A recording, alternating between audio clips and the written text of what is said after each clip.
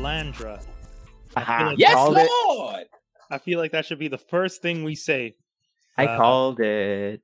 I'm not a religious pop on man. the screen. Let's pop on the screen though for a quick second. I know. I'm trying to fix something over here. Oh, I see. Okay. So while you fix it, ladies and gentlemen, introducing to the world. Actually, I wish we had her right now. I could do a little. I know. Simba style. Our boy.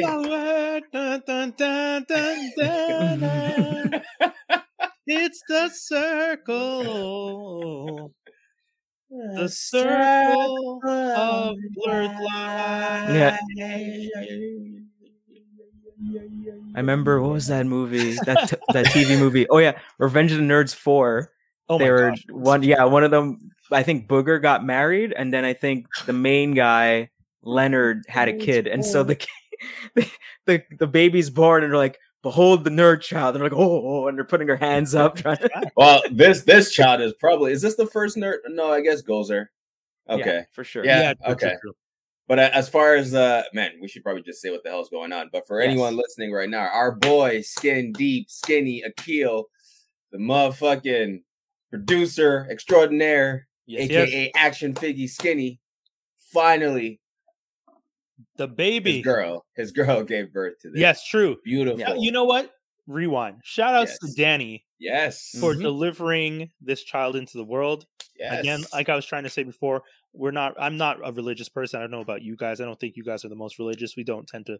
But in moments like these, it's hard not to acknowledge that the universe works in some wonderful ways.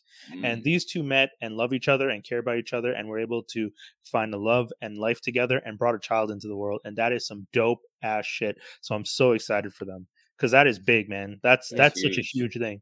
And what's the full name? It's I don't want to say the full. Somewhere. I don't know if I want to say the government name. Well, no, the middle and the okay. It's Lalandra Lucien. Yeah, is the first and middle name. I'm not gonna say the last name, but yeah. Shout out to Skinny. Shout out to Danielle. Hope you guys are listening. If not, I know why you're not listening. Yeah, true, right. But I think one of the coolest things is the fact that Skinny said, "Yo, you guys realize today is hip hop's birthday?" And we're like, "Oh yeah." It's just like, yeah, Lalandra's born on hip hop's birthday. Lalandra is hip hop. So that's going to be the title of this episode. Lalandra is hip hop. She's born on a Wednesday, forever remembered on this day. We get to encapsulate this moment so that when she's older and she listens back, she could be like, "My dad's friends were weird, and this was a weird way to shout out my birth, but okay, I'll take it." We don't know how true. How random is that? Did he know that before? He must have just Googled what happened on August 11th in history, and then that came up because that's crazy coincidence for someone who produces hip hop largely, right? Like that's a massive coincidence. That's huge. It's so crazy. Hip hop's not dead; it's alive and well. It's a lucky number. 11 was my number. Like in every sport I played, I was always number 11. Yeah. And it's also my girl's number is 11 as well when she played randomly. Mm-hmm. So yeah, no, this is a big day, man. This is amazing. That's awesome. Why 11? If I like numerology, what was the big connection to 11? So for me, it started in basketball. Okay. And when I was young, I had a growth spurt around like grade 9-ish towards grade 10, where I got to 6 foot tall almost. But my arms were like 10 feet tall. Now, when I put them up to defend, it looks like the number 11. Oh. That's funny. That's pretty cool. That is pretty cool. That was. I think I started at like 23. You know, everybody wants to be a Michael Jordan, but like eventually, I kind of found my own number, and 11 was just it. It kind of just stuck. That's cool. Yeah, I like that it represents the arm span. The arm span. Yeah. Look at these. Eagle wings spread from sea to sea. Yeah, no, this is crazy. Wow, who's next? I and that's the thing that bothers me because I want to celebrate this whole time, but I also can't deny the fact that we have been brought into a world that is full of silliness. And God, I really hope that this child grows up with smarter people around because. There's some seriously unfortunate conversations happening in the world right now. People just making all sorts of silly statements. And I don't the know. Internet, man. It's social media, right? Everybody feels the need to put their opinion forth. Everybody has a voice now. Everybody's voice can be heard now. Man, I remember. Sorry, go ahead. I was gonna say, I remember in grade 6, my teacher said, you know, in your lifetime, you're gonna have some serious voting to do, some various choices to make, serious stuff. Because like that, like around that time, was it Dolly? The sheep got cloned. So that's what he was referring to. He was like, you know, it's gonna be some really serious choices your generation has to make. I'm like, wow, that's deep. That's deep. Little did you know, now we old. Like, what dance am I gonna do on TikTok tomorrow? Yeah, now we old and just some nonsense is going on. There's some hardcore nonsense. One that doesn't like TikTok, I freaking hate TikTok with a passion. Like I don't get it. First of all, I don't have a personal thing against TikTok. TikTok to me just looks like Vine. It's TikTok is Vine that made money. That's it. Yeah, that's all it is. That's all it is. Vine died, and TikTok was like, okay, how did you on TikTok though? Vine at least had funny shit going on. But that's TikTok has that's the thing. I think we're just older because there's definitely stuff that people find funny. Dude, we're just old. We are old. That's what it is. I kind of like the silly dad jokes that the black dudes do, where they walk away and walk away. They walk away like an old dad. Because they're smacking chairs, like going flying up in the air. Like that always gets me. It has its moments when it comes to stuff like that. It does. Vine, on the other hand, was kind of like more consistent on that. Like there was funny. Whereas this, it's someone trying to look pretty, someone shaking their ass, someone doing a weird ass dance. I don't even fucking understand how this is a dance that people. I don't know. Well, you didn't hear about the TikTok, not the ban. What was it? All the black creators on TikTok decided to strike. They were striking because. So what happened was the credit, right? So they would make a dance, and then all these other people would steal the dance, and they would get credit for it and be on Jimmy Fallon and this and all that. So then the black creators like, you know what? We're not gonna make anything, and then you started to see all the people trying to make their own dance, and they're just bad. Dude, some of those dances that they created, gonna wave my arms in the air and walk away to a Megan Thee Stallion song, not even listen to what the lyrics are, and go do what the lyrics are saying. And the worst one for me was the one that I can't get it out of my head because it was in every video. Not the oh no thing. The oh no thing is a whole other that's a thing. But it's the yeah. Oh, God. But so let's talk about it super quick because I work with labels and stuff sometimes, and whenever I get the labels on the line, I always ask them these questions about what's it like to market content in the modern era of TikTok and snippet culture. They're like easy. Yeah. Well, no, that's the thing. Because from a marketing perspective, they sometimes will put money behind a specific single, and then TikTok will pick something else as a single and will blow it up. And as much as I like to say everything is planned, it doesn't seem like in some cases, and again, I say it every week on the podcast, I think everything is a game, everything's planned. I think marketing well above everybody's head. Things are being played like a chess game, and we are just fed all this information that we're supposed to just accept as is. Yeah, listen to what's his name? T-Pain. T-Pain spilling the tea on the game and everything. That's it, right? That's how that conversation started. And apparently the movie, was it Josie and the Pussycats? Yeah, was a look. You remember that? Yeah.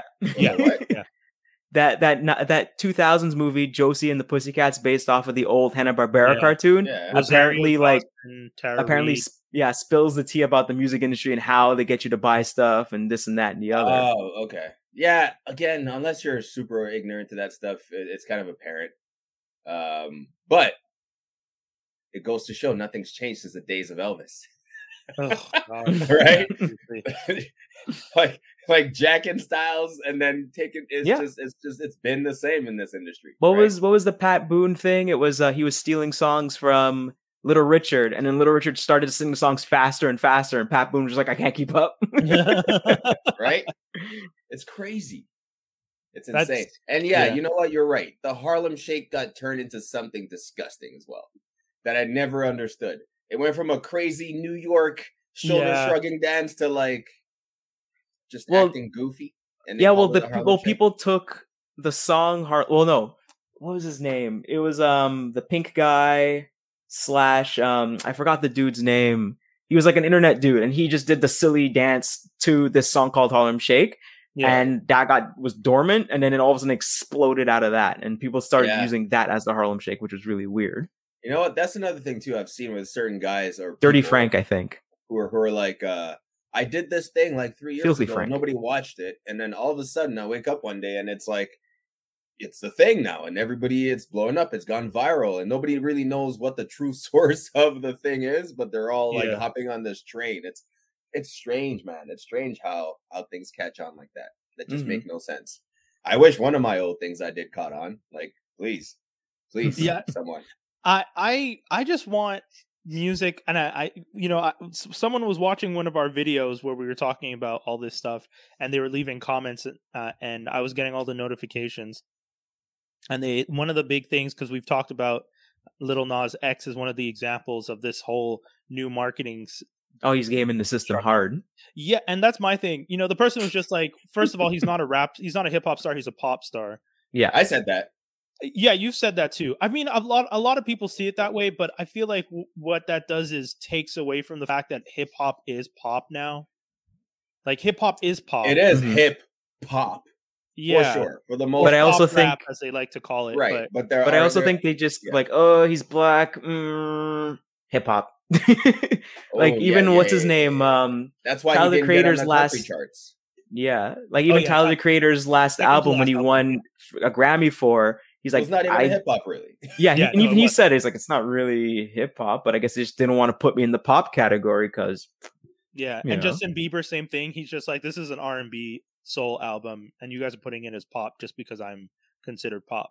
That's so weird. Yeah, you don't get to decide. Who decides, right? But that's the other thing. We talked about this too. For the awards, your submissions are done by your label, and the label submits you in the categories they think you have the best chance of winning in. So someone at the label submitted Tyler's album as hip hop. Someone at the label submitted Justin's album as pop, and someone is constantly submitting Lil Nas X's as hip hop.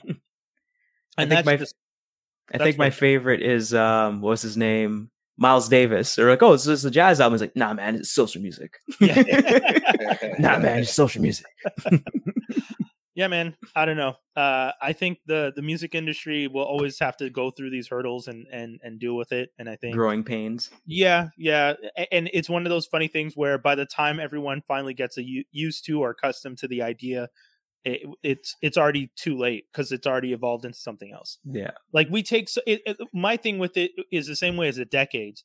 By the time 1995 came around and actually felt like the 90s, it was kind of that weird sense of, because everything from the early 90s feels like the 80s.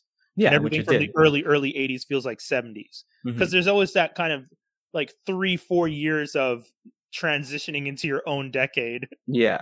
Early 2000s. I've seen so many people post stuff from the early 2000s and be like, the 90s. And I'm like, no, that's 2003. That song is not a 90s song. I don't know if you guys realize what year that's from. 2003.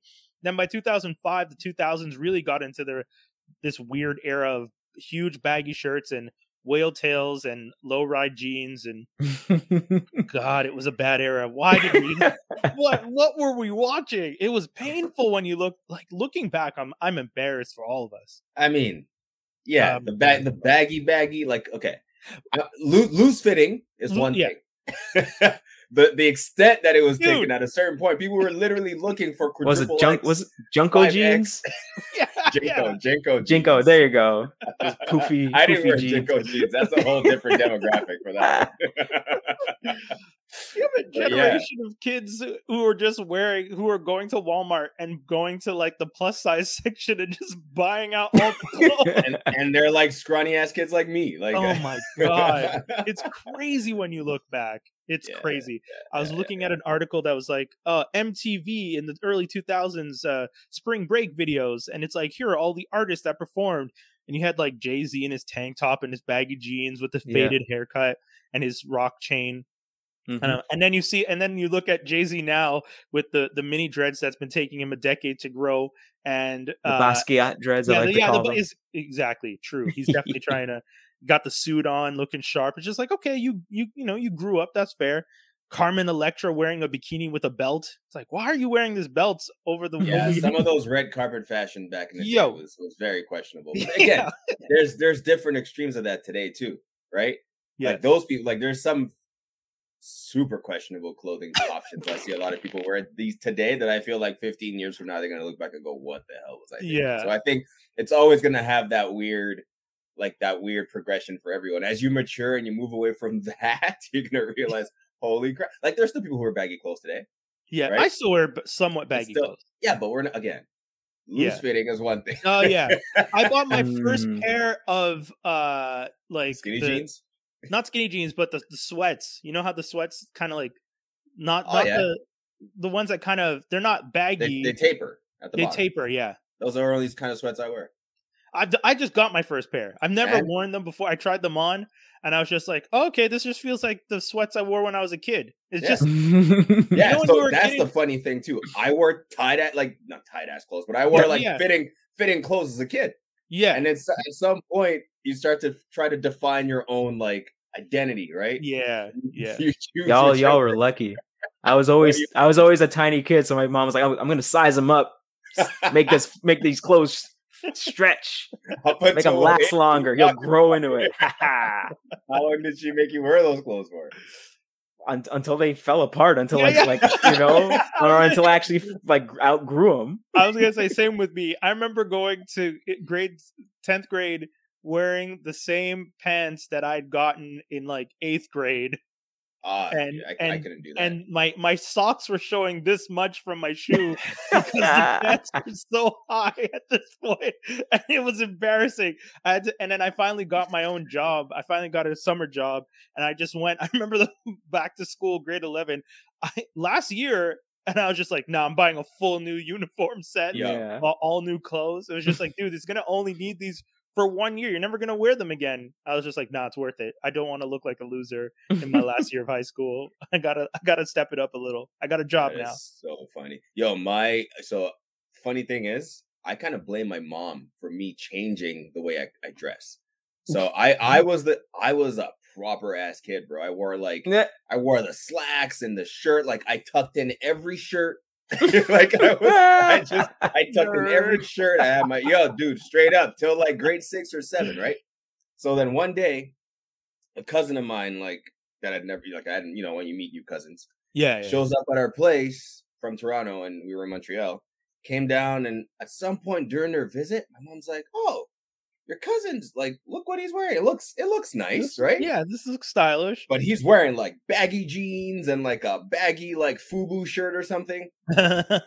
and from her saying that, it kind of made me feel like, oh, wait a second, am I not like cool enough? Like, is there something wrong with the way I'm dressing? And then you know what I mean? Your mom, she was the catalyst, 100%. That's cold. 100%. Yo, my mom doesn't think I'm cool. That's problematic. That's cold.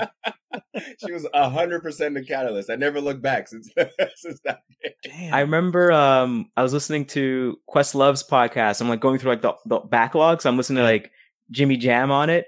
And they were talking about how they used to dress back in the day. So they're always in like suits and hats. And it's like, well, look at our pictures from when we were kids. And it's the same thing, suits and hats. They always look sharp like that. I think the same thing was for, what's his name? Morris Day. Like when he was a kid, the mom would always dress him up super nice. And you pretty much look like an old pimp, but he would go to church dressed like that. And all the women are like, oh, look how fancy he looks. Do you think that the way you dress as a kid when you were comfortable, when we go back to that as adults, it's because it reminds us of being comfortable when we were kids? Yeah, like, why am I all of a sudden into these comfortable sweats, tapered sweats, and all the geek tees I ever wanted to wear? I'm wearing my caps. I even tried on a sweatshirt the other day with not a zip up or not a hoodie, just a sweatshirt. Yeah, coton ouaté, as they say in Quebec for all you kids out there. Trying on this coton ouaté, and I was just like, what the hell? I was just like, I remember when these used to be comfortable. Had the Wager one. I don't have that one. Oh wow. I think there's some truth to that. Like at some point you go through this like self-discovery phase where like you're just trying to figure out where you fit in society, and like, are you the cool kid? Are you the nerdy kid? Are you the this kid? Are you the that kid? And that kind of some people figure it out early, like early in the 20s or whatever it is, like where they fit in. And some of us kind of a little later. It kind of like, there's a certain level of like self-identity that comes with the way you dress, but later on when you're confident in yourself a little bit more, right? Confidence does play a big part in it. Yeah, for me, I know I'm trying to have a lot less printed tees and more like plain stuff that I could just wear and be more look like an adult. I went and got 4 black t-shirts the other day. Just black t-shirts, nothing on them. And I just remember thinking, why do I just want something this simple? I was just like, I don't want a design. I don't want no logo. I don't want anything on it. Just give me a black t-shirt that I can wear under stuff, that I can wear on its own. I just want to be comfortable. And then it makes me think of like when J. Cole was like, no chains, just no name brands. And I was like, pride is the devil. Yo, you just start getting to this sense of, I don't want to be selling anything for anybody. We wear these for the podcast, but at the end of the day, that's more promotion for the fact that I actually do watch Star Wars. 100%. You wear this for the podcast? I just have a ton of these, man. I gotta stop. No, I really do. Honestly, too much. Most of these I like to wear. I'll wear them out and stuff, but when I go shopping, I'm not as interested in buying the superhero tees as I used to be. I very much was just like, if I could find a good Gildan, like if someone could hook me up with a link directly to just buy a pack of 12 Gildans, double XL, different colors, I would just buy that and live my life. I'm sure we can find a site or something. I'm 100% sure that exists. I personally rep the what was it?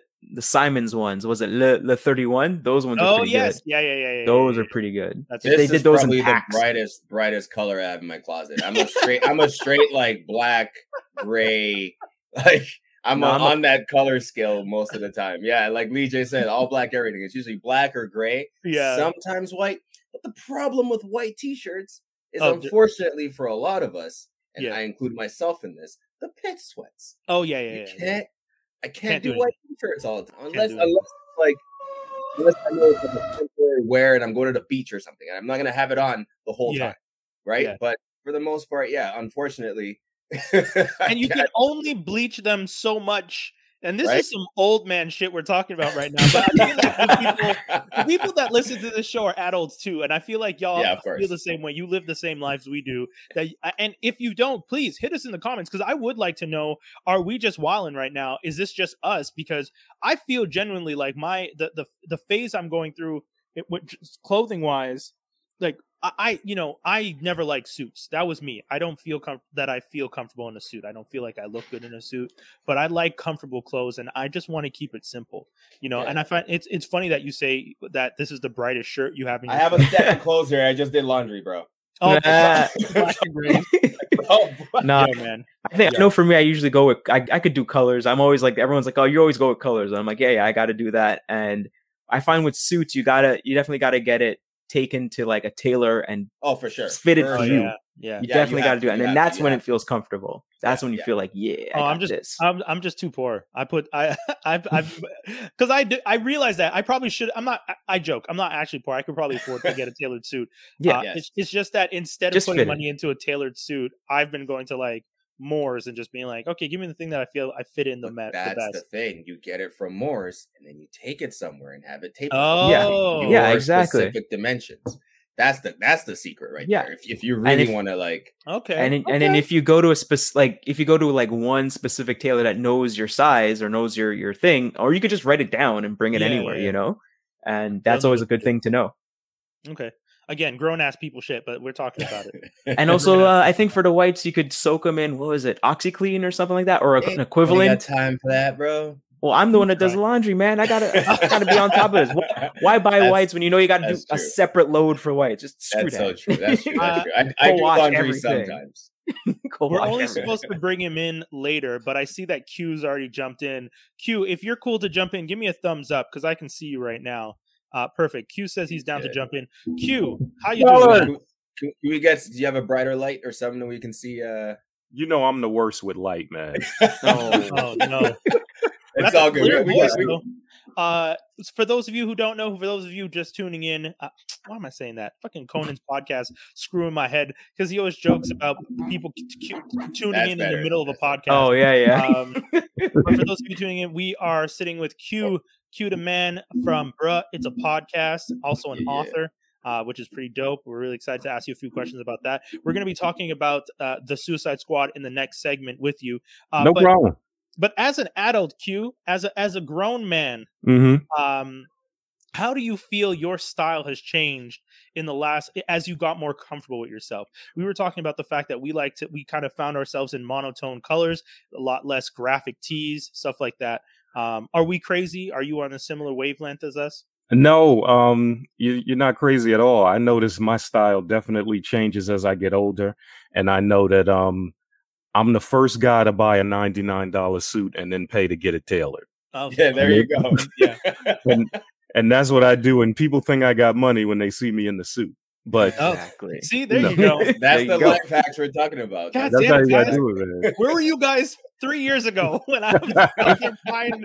If you don't want to go that crazy, Doc, all you have to do is go to maybe a Village de Valor, get a suit there, and then get that tailored down to you. Damn, you're talking about some next level savings. Yeah, okay, well, that one I don't know. I remember Jadena talked about that. What's his name? I'm not mad at the idea. I'm not what's mad his name at the too? idea. Jimmy Jam said they used to do that, and then people caught on to what they were doing when they're with the time. So they started, and he's like, "Well, all of our stock is gone now." Yeah, because then you also can go to one of those stores and buy something old and call it vintage. Yeah, that's what I was just gonna say. You end up having this vintage style look to you that others can't really recreate because it's where you're gonna. Those suits aren't even made en masse anymore. That's wild. I love that people are doing that. That's so smart. Or if you got people that are going to China to visit. Oh yeah. You just got to give them your sizes, man. They'll make you suit over there for $50. That's so true. Crates on crates. Textile industry crazy out there. Exactly. Yeah. Damn, I didn't even think about that. So we're going to get to a quick message. We're going to come back and we're going to talk about the Suicide Squad. If you guys have not seen it, we are warning you, spoilers, because we're not holding back. We're going to be talking about that. Stay for the spoilers. Yes. Yeah, you know what's true. Stay for the spoilers. Trust me, it is not going to ruin the movie. For once, Doc might have some positive things to say. Since when? I know. What? Who is this man? I call it fake. Two men with thought-provoking intellect, a rousing discussion with a hint of humor. He says this, I say that, with a host that... Bruh, it's a podcast. Welcome to another episode of Bruh's a Podcast, where every week we try to convince you why you shouldn't hate millennials. Join us as we talk about the Olympics. We're also going to talk about what happens when a husband and wife can't agree on what to do when having a child, and the good old switcheroo. We're going to learn about how the NBA got turned upside down by an NBA superstar, Russell Westbrook groomer. Fellas, how y'all doing today? Bong bong, bruh, it's a podcast. Q, what day can people check that out? What day do you guys release on? We air on Thursdays. We go live. Well, it posts on Thursdays. Okay. On what you go live on YouTube, Twitch? It's actually pre-recorded. Okay. And they're loaded onto Spotify every Thursday. Spotify, I'm supposed to know all this, but that's why I keep them young boys. They keep it. Well, I imagine it's, if anything, you guys are probably on all podcast platforms because that's yes. Brian, your collection is kind of nice, man. Because last time you only saw me through the iPhone. You didn't get the IG. You didn't get to see the full collection. Yes, and this is nothing. Like our buddy who's usually here, Skinny. We just announced earlier you weren't here, but his daughter was born today. So again, shout out to him. Congratulations. Yeah, but he has a even bigger collection than me. He doesn't have his behind him though. He has quite a few behind him, but like when he does his room tours and you see the whole collection, it's even nicer. You ever seen you Scrooge McDuck go into his vault and dive into the coins? That's him and his collection. His collection. Yeah. Nice. I have a decent one too. Yeah. Of what? What do you collect? All types of stuff, man. I anything from back in the day. I have I won't go into full detail, but I do have a Sword of Omens. Okay. with the cradle and everything. I'll send Brian a picture of it. People, I have to hide that when certain people are around. They try to steal it. And I have a Thor hammer that's signed by Stan Lee and Chris Hemsworth. Oh, okay. Yeah, I got some decent stuff. Oh, wow. See, that's a real collection. So were you a Thundercats fan growing up? Is that why you was sort of Omens? Yeah. Okay. Cool. Yeah. Cool. Love the Thundercats. We should ask you about did you watch Masters of the Universe? I watched the first episode. Okay. Oh, it wasn't bad. I was gonna say the face you made was like you look like a kid who just got given sour candy. Like it was sweet, but I didn't like it. It wasn't bad, but I was like, wait, is this about Teela? What's going on here? I got really confused. I think someone else brought up the same point that it's not really about He-Man. It's about like his entourage for the most part. Damn, 2021. Well, I remember when that 2000 He-Man came out, and I was like, "This is really good. This is so cool." And no one was really repping for it. I'm like, "Why not? What happened? They gave you what you wanted, a new He-Man. It's not even He-Man 2029, which is the weird one that came out before that. Yep, you should take what you can get." I honestly I need to go back to that one because you've said this before, Jaws, and I never gave it a chance back in the day. And now that I've watched Masters of the Universe, if I do want a fix of He-Man stories, I feel like that show would give me more of that. Because I'm not mad at the Teela story. I think it was fun. I can see why some people were not the happiest with it, because if you grew up watching, kind of like a kid who grew up watching Jordan, and then someone comes back and it's like, oh, there's no Jordan in this one. You're just like, well, I don't really want to watch the Bulls without Jordan, and that's why the Bulls kind of fell apart. Well, I mean, like, remember, if you go back and watch the original He-Man with your adult brain. Oh, yeah. No. Any of those. Dude, G.I. Joe with your adult brain is one of the most difficult shows I've ever watched in my life. It's just... The only great part about G.I. Joe is the intro for the animated movie. That's that's like the masterpiece, and then you can just walk away from everything else. But you know what? At least in the cartoon G.I. Joe, people are getting punched and jumped. True. At least you got that. True. A lot of, what was it? Teenage Mutant Ninja Turtles, the original 80s one? They never actually... Nope. They kind of just throw... Only the first, I think, 3 episodes, they actually used their weapons on robots and stuff. Yeah. And then after that, they had to like really clean it up. Yeah. They had to really clean it up.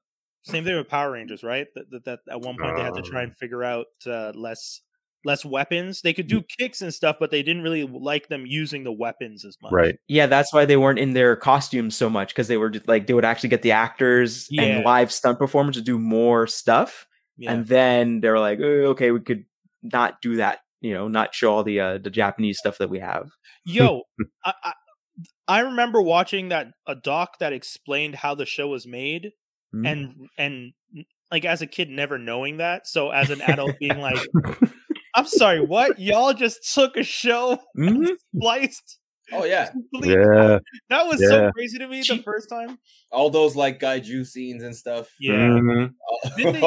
Skinny, was it? Skinny, sorry. Jaws, was it you that told me they did that with Samurai Pizza Cats?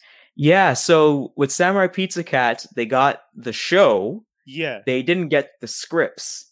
And even if they did get the scripts, they weren't translated. So they're like, can we just make our own stuff? Can we just figure it out from ourselves? Yeah, sure. Do whatever you want. So they just went wild with it. There was a lot of pop culture references. They're talking about Garfield and stuff. They're cutting it up different ways just to make it make sense. Wow. I love that. I remember when you told me that, thinking, because I used to love Samurai Pizza Cats. That was one of those shows. That's one of those few figures that I would love to get my hands on. Like there's brand new ones that are really articulated and stuff. I think they're like $100, but they're really great. Okay. Because there's that's the thing about my collection. Like I was saying, like much like UQ with the Mjolnir, like there's specific things that I would love to just have in my collection that I think it would be really cool to own. That I don't necessarily need to collect all of them. Like I don't need all the Samurai Pizza Cats. Mind you, there's only 3 characters, so it'd be cool to have all 3. But there's more. But yeah, the main 3 they usually just make. And are there? were there more later on in the show, or just... Yeah, there was like their B team. So you had like other like this one that was like really specialized for underwater. This guy with like 2 cannons on his back. Then he went to like New York, and then he had the American Pizza Cats. Oh shit! Okay. Nerds, guys. Remember, this is a geek podcast, because sometimes we nerd out, and I'm just like, I hope we didn't lose anybody, because this stuff is making me happy, but I don't know. What's cool is that when you get the Pizza Cats, either DVDs or Blu-rays, they have 2 versions of it. One of them is the English dub, and the other one's the actual Japanese. This is what they're actually saying dub. Wow. Yeah. So you can get both. Okay, I'm down. Oh man, guys, it's about that time. You've been waiting for it. The world waited for it, and god damn it, that bastard James Gunn kind of figured out how to do it. We're going to be talking about the Suicide Squad. The Suicide Squad. Suicide Squad. The. And we want to once again remind people, spoilers, and hopefully you guys will stick around, because we're still going to have fun talking about it. And I think you guys, hey, I'm not going to insult the movie for once, and that is a big because I like you guys know, this man's an imposter. My bar for I've said it before, and I'll say it again. As fans now in the world for geek culture, we are at a point where we can demand better from the writers and creators of the content in our culture. And we've been getting it slowly but surely, but we've been getting it. Yeah. And the Suicide Squad, because of DCEU, and whether or not this is DCEU connected, blah, blah, blah, because of the DCEU, I had absolutely no faith going into this. None whatsoever. I expected very low bar. Lowest of low. What were the movies before this one that came out? Wonder Woman 86? 84. 84. Yeah. And was there any other ones, or just that was like the last one that came out? I think Wonder Woman 84 is the last one. I think you're right. Yeah. I mean, we got Snyder Cut. Right. That don't count. You literally made a new movie by bringing back everybody to film more parts. Yeah. So he did produce on this, or was he? Was he? Snyder's little pinky is in every little pot over there. Every writer's quill has to have ink that's been dipped by Snyder's finger, and it's so damn annoying. So, do you think? Before we get into it, do you think you were influenced in your like for this movie by the fact that it's James Gunn at the helm? No. Not at all. Well, sorry. Are you asking me? You're asking all of us? I was asking you, but I guess I can, yeah. I'll pass it on to you guys, because for me, Gunn does not equal good. I like James Gunn's films, but I didn't think he translated to automatically making a good movie. Especially because in my head, I thought he was just going to have an uphill battle with the fact that he's done well with an ensemble cast before was going to put the weight of the world on his shoulder, because the expectation is you've been able to do this before, you better be able to recreate that again. And I was just like, that's a lot of pressure. What if he doesn't do it? He might. It is a lot of pressure, and I think that might have been why he was able to make this a good enough movie, so it doesn't ruin his next foray into the with the third Suicide Squad, right? The third Guardians of the Galaxy. Yeah, because if you had failed here, might have marred that a little bit, I think. Yeah, for sure. And this isn't really a direct sequel, but it does reference the original team, and we do see, spoiler alert, we do see 2 members of the original team, so we know everybody else didn't make it. Well, but I do want to ask Q and Jaws, for you guys with the James Gunn, what were your thoughts going into the movie, knowing that James Gunn was at the helm? You can go first, Q. Okay. I didn't really have any expectations for this movie. Okay. My brother likes to make fun of me because every time I'm a big Batman guy. I have everything Batman, and to the point where it's kind of ridiculous. And every time a DC movie comes out, I get all excited. This is the one. This is the one that's going to turn it around. And then the same thing happens every time. It's like Charlie Brown trying to kick the football. No. So, so this time DC is the worst Lucy ever. Yeah. I just said, you know what? I'm going to go into this with 0 expectations and just hope that it's halfway decent enough that I'm not annoyed when I come away from it. Yeah. How horrible is that of an expectation? You know what I mean? Like you're going into a movie knowing you could possibly be disappointed and trying to prep yourself for disappointment before you go in, so you don't walk out disappointed. Wait, you see? I'm giving somebody money so they hopefully don't disappoint me. See what I mean? Man, I don't want that gig. That's why I'm like, the movie was good.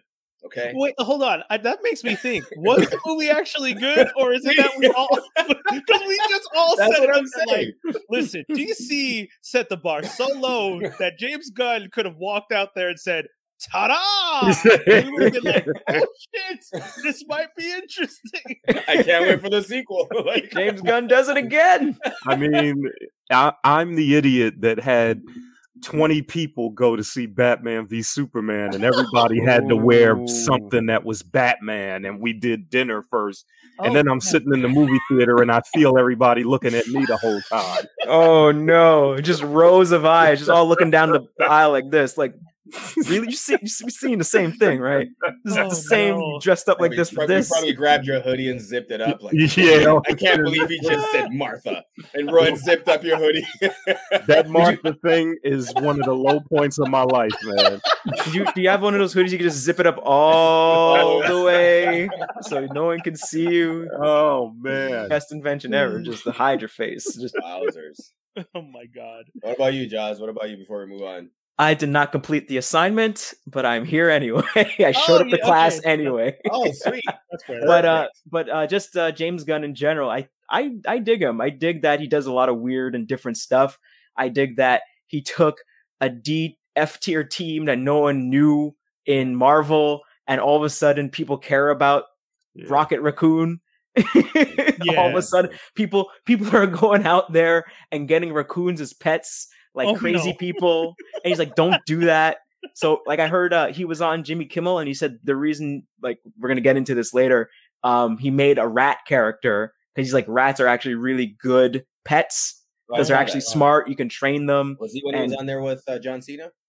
Yeah, John Cena and Margot Robbie, and John Cena comes out dressed like he's still at work. He wore it everywhere. Still dressed like he came out of work, and no one told him, like, you're done. Your shift ended like a month ago, and he's like, nah. Well, speaking of which, he's filming the series, right? Yeah, that was. I think that was the main point. Implant it in your head as much as possible. Oh yeah, they're working hard to. Funny enough, I don't think they actually have to work that hard to market the show, The Peacemaker, for HBO Max. For anyone who didn't know. They signed on. James Gunn is going to be writing and directing the episodes. John Cena is going to be starring in it, and I don't even think they have to market as hard as they are. Cena is a relatively popular name. The movie came out. That's already huge promotion. The movie's getting good reviews, even bigger promotion. And then if you see the film, spoiler, that post-credit scene is one of the smoothest nods to a sequel, quote unquote, not sequel, but to another project. Like the way they did that, I was just like, kudos. That because that wasn't over the top, it wasn't aggressive, and having he took a Marvel, like he brought the Marvel. Yeah, and he did it well too. It wasn't like he didn't hammer it over your head. Those two actors, Steve Agee and Nicole, the woman, the partner, the fact that they had pretty predominant roles in the film. Kind of, they're still side characters, but they still had a lot more speaking roles than a lot more lines than I expected. And then to realize that that's because they're being set up to be part of the Peacemaker series. And they even say, like, oh, her punishment to us is putting us in charge of this project.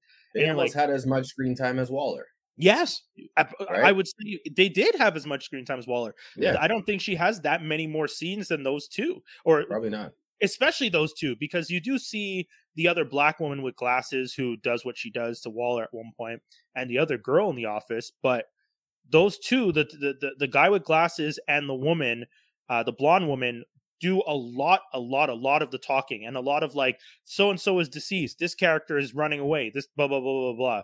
Like the recon. I will nod to Jay Grizz for this. You're right. I did talk a lot of shit before the movie. I told everyone it is not going to be a good movie. I told them James Gunn couldn't save this even if they paid him $1 billion. I am not ashamed to acknowledge I had zero hope in this film. Zero. Big old goose eggs. Because, again, I didn't think DCU could provide us with a coherent story. But I guess, again, like we said, they had to go to a Marvel guy. Can we talk about the story? All right, let's go. Let's do it. All right. So my biggest thing is the fact that Harley Quinn is probably the saving grace for me here. This is the best Harley Quinn performance of all the Harley Quinn performances. 100%. Yeah, that's the big words. Yeah. It is. Okay, so the movie starts with you kind of literally almost being dropped in and being introduced to the new team. So you get to quickly meet Bloodsport. You get to quickly meet what's it called? Ratcatcher 2.0 and everyone else. They give you a quick little brief background on everybody. And then you find out they're already out on a mission. Like the movie starts with them already out on a mission. They're going to Corto Maltese or Maltese, whatever the island is called, on a mission. So you're like, okay, this is all right, cool. They're going on a mission. And then, oh no, what am I saying? That's a lie. We actually meet the B team. Yeah, we meet the other team. Yeah, you're right. We meet the B team. And I thought you wanted to skip them because they die so fast. I was like, okay, that's fair. I mean, no. My bad. I completely skipped over. So we meet a team that we didn't even really see in the trailers, but we kind of saw glimpses of them with. We saw Javelin, the walk up in front of the American flag, right? And we saw Weasel, Javelin, Blackguard, Pete Davidson's character, Blackguard, exactly. PDK. So we meet that team. We're like, okay, cool. Some of these guys may die because you kind of know like the original team is not there. Yes, but then you find out that these guys thought they were the A team. And Waller is ruthless, dude. She didn't care. And that's the whole point of her. That's her whole deal. So her and Harley. I'll tell you my one complaint after. Go ahead. Yeah. Okay, my one complaint in the movie is the Waller you see at the beginning of the movie, who would throw people that Rick Flag, who she seems to kind of respect, Harley Quinn, who's done good for her before, Captain Boomerang, who might be a dipshit but has done well for her also, and the rest of that team, the Waller who sent those people to essentially die and not care is not the same Waller I got at the end who seemed forgiving, and that was one thing that bothered me. Was she though? She would have killed that black girl. Thank you. She would have killed that black girl and the other people. Did she not though? She did in the first movie. In the first movie, she killed the team that was with her. Her support team. She just no one's allowed to know anything. She has ice on the back of her head and is just talking on the phone. I'm like, no, Waller would have shot herself. She would have killed that girl. She gave the team after she got off that call made me go, oh, she's gonna get rid of most of these people. Yeah, but I thought that's the thing though. The post-credit scene sets us up for. I expected that those guys were all going to be dead. Everyone in the room except for those two. Why would she not kill everyone in the room? They all betrayed her and they all know all the secrets. Last time she did that. Yeah. That's my thing. That's my only complaint. That's valid. I thought the same thing watching it too, but I was like, I kind of let it go. Exactly. So you're right. Yeah. You're right. I'm okay with the fact that they need to give Waller a little, they need to like soften her for the purposes of the Peacemaker series, because you can't have someone like Waller who's Waller that's just going around killing, and you need Waller aiming Peacemaker as a weapon to be the tough side of it. Yeah. And sorry. Going back to Harley real quick. Yes. The main reason why she worked in this movie, and I didn't really like her as much in Birds of Prey or the first Suicide Squad, was because she actually was crazy in this movie. Yeah. She was actually mentally unbalanced. Yeah. To the point where like things are happening around her and she's just in her own world. She's still interacting with the world around her, but she's still like, she's so absent-minded but present at the same time. Does that make sense? Yes. The thing on the roof, for example, where everyone is talking and Harley goes, they're just like, if you do this, you're dead. If you do this, you're dead. And then she goes, what does she say to him? If you have personalized license plates. Yeah. Oh yeah. and then they go through another round of threatening thinker, and then she just walks behind. She goes, "I'm walking in the background," and you're like, "What is going on?" I was like, "Yes, that's it. Like, stick to this. We don't care about the sexy trying to look good. Just be Harley, be crazy." And this was well. I think James probably like gave her those notes like, "You're doing well. We like the accents. Tone the accent down a little bit," which she did. Yes. It wasn't too like Brooklyn, whatever it was she was doing before. But it was a little more toned down and just kind of like play into the psycho part. So going back to the B team, so we find out Waller sent this team in with Rick Flag and Harley Quinn, like you said, sent them in to kind of distract from the main team that she's sending in, which is the main team that we pretty much get to know in the movie. And I do have a question. Is Rick Flag, like, why would she send Rick with that? That's what I'm saying. That's why I find that Waller confusing, because Waller's worked with Rick Flag. She knows he's a solid leader. And she sent someone that she knows can deliver into an actual suicide mission. She didn't expect them to come back from this mission. She knew that they were going to be tipped off and they were most likely all going to die. I know that Rick doesn't have a bomb in his neck, so he would have been able to leave and run away if he really felt like it. But he's also not the type of soldier to do that. Yeah, that's why she usually sends him, because he's like a soldier. He will follow orders to a T, to death. He does not. You know what? I think it kind of makes sense why she did it now that I think about it, like literally just now.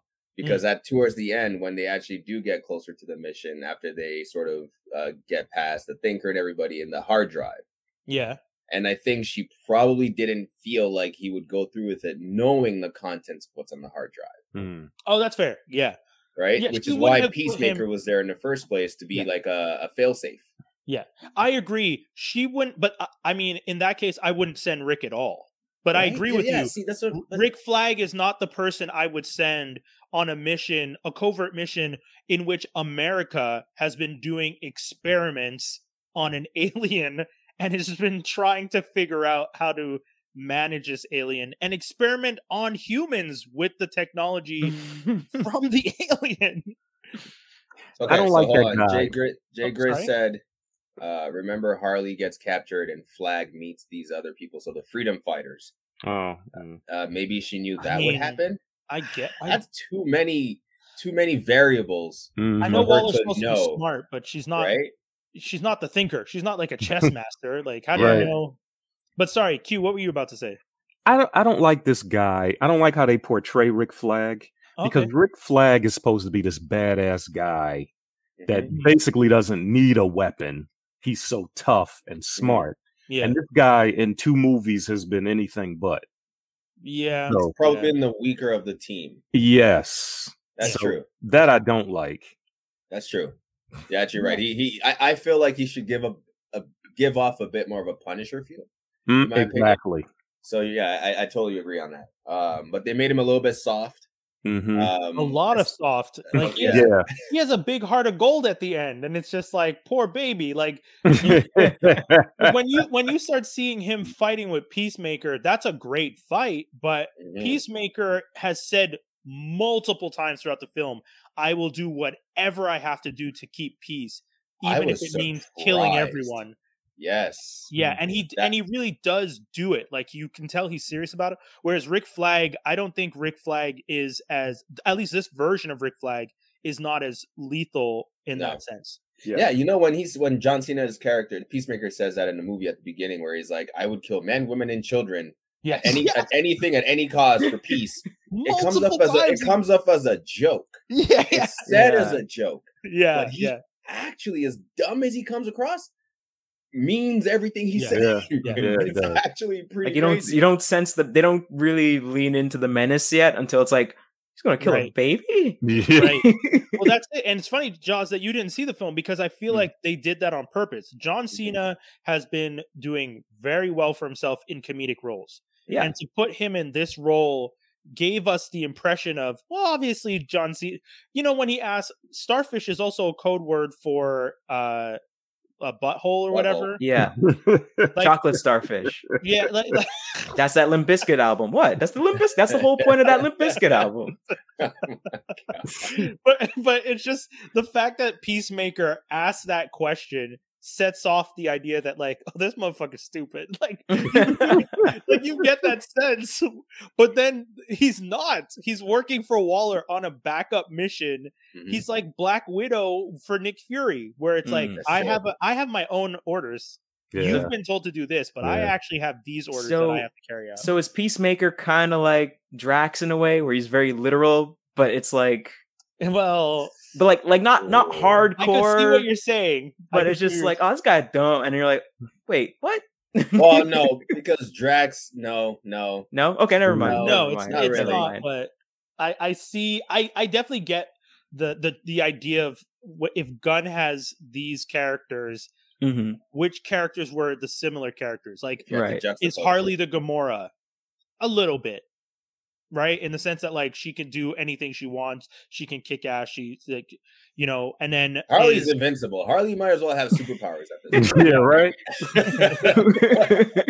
Nothing stops Harley. Who would win? Once you get that javelin, it's over. Who would win? Last Son of Krypton or a crazy lady with a botched, like bleached my money is on Harley. My money is on Harley to like ingest kryptonite and somehow find a way to like make out what Superman and like put it into like something like she is. My money is on Harley, 100%. See, that's the issue with the DCEU though. They're always trying to reinvent the wheel, and you don't have to do that to make a good superhero story. Like if you remember. The Justice League Unlimited episode, Task Force X, where Waller sends them up to Justice League satellite to steal this robot. Yeah. It's a fantastic story. It's quick, it's easy, it's not that this heavy a thought that they put into some of this stuff. And I mean, if they had something that they would have had to steal from Superman or Wonder Woman, we would be flipping out over this today. Yeah. Are you saying that because you heard the original? The original idea. Original storyline that James Gunn had for this was actually Suicide Squad versus Superman. Yeah. I didn't know that. That was the original script that he pitched to DC, to Warner Brothers. And they said no? They said no. Yeah. Because they weren't too certain like what was happening with the Superman and Batman sort of situation. Trying to figure out Superman they have he's already stepped out of the role, so they don't have that. They don't have a Superman really. That would have been fantastic. Yeah, honestly, but that's the point of the game, right? The Suicide Squad game that's coming out. Yeah, that's the plot of the game. Yes, I heard evil Superman. That's Suicide Squad. Yeah. So it's a little I remember I was watching something recently that was saying that the original Suicide Squad movie was supposed to be them versus Steppenwolf over the Mother Box or something, but then they were like, well, no, you can't have that because we're already doing that with the Justice League movies. So you can't do that. And he was like, oh, okay, well, sky has fallen and Ayer is mad though. He's been running around everywhere to anyone who will listen and be like, listen, the first movie was not my movie. They came in and they played with everything. That was not my movie. And then, there's like whispers of people trying to get an Ayer cut of, I don't want an Ayer cut. Me neither. Yeah. I'm good on that. Yeah. You guys should, you had the option, Snyder or Ayer. You can't have both. Nah, we're good. I'm not paying for it. You chose the worst one. If you ask me. No, we don't need an Ayer cut. So now that we're talking about characters, because I mean, the plot, to be honest, like the plot itself is pretty simple. Go here, get the hard drive. But the only thing that matters is the interaction between the teams and how they get there. The actual plot doesn't really matter. We can talk about what you think about Starro as a villain towards the end. Because he wasn't really like, there were so many villains along the way. Yeah. That he was kind of like the final boss. Well, okay. Sense. One of the things that I wrote down was the Harley's love affair with Luna. The president. Gabriel, I say Gabriel Luna, but that's but whatever the guy Luna. So I like the way they set up that Harley gets captured and then the president, and I definitely like the fact that, because this is a nod to, I feel like, the Harley Quinn cartoon where Harley Quinn represents anti-American mentality and anti-establishment, anti-authoritarian. Like she's the representation of anarchy. Has this world tour romance with the dude one moment, and then for the second or third time in that movie, someone talks about killing kids, which is again, it's kind of heavy that kept coming up. But Peacemaker said it. Peacemaker said it. Someone else said it. Weasel killed 27 children. Right, that's true. That sounds like a Chekhov's gun. That sounds like they're setting up for something. That's like what's his name? Quentin Tarantino, when he puts a bang somewhere, and then that means someone's gonna get shot like quickly. Yeah, you're right. John, I think Weasel was the one we found out about first, then John Cena, and then the leader of Walter Cortez. And then when she says, "When your taste in men is so bad as bad as mine, they don't just go away quietly. They slash your tires, they kill your dog, and tell you that the music you like ain't real music at all, and all that cruelty tears you apart after a while." That scene where they humanized Harley's complete insanity was one of the nicest, because it's like you said, she has this great day with the guy. They do all this stuff. She eats all she wants, pictures of her laughing, and then the guy is staring out the window and he starts going on his silly like villain speech. We'll take over America, whatever. Yeah, we can join together. You can marry me. You could blah blah.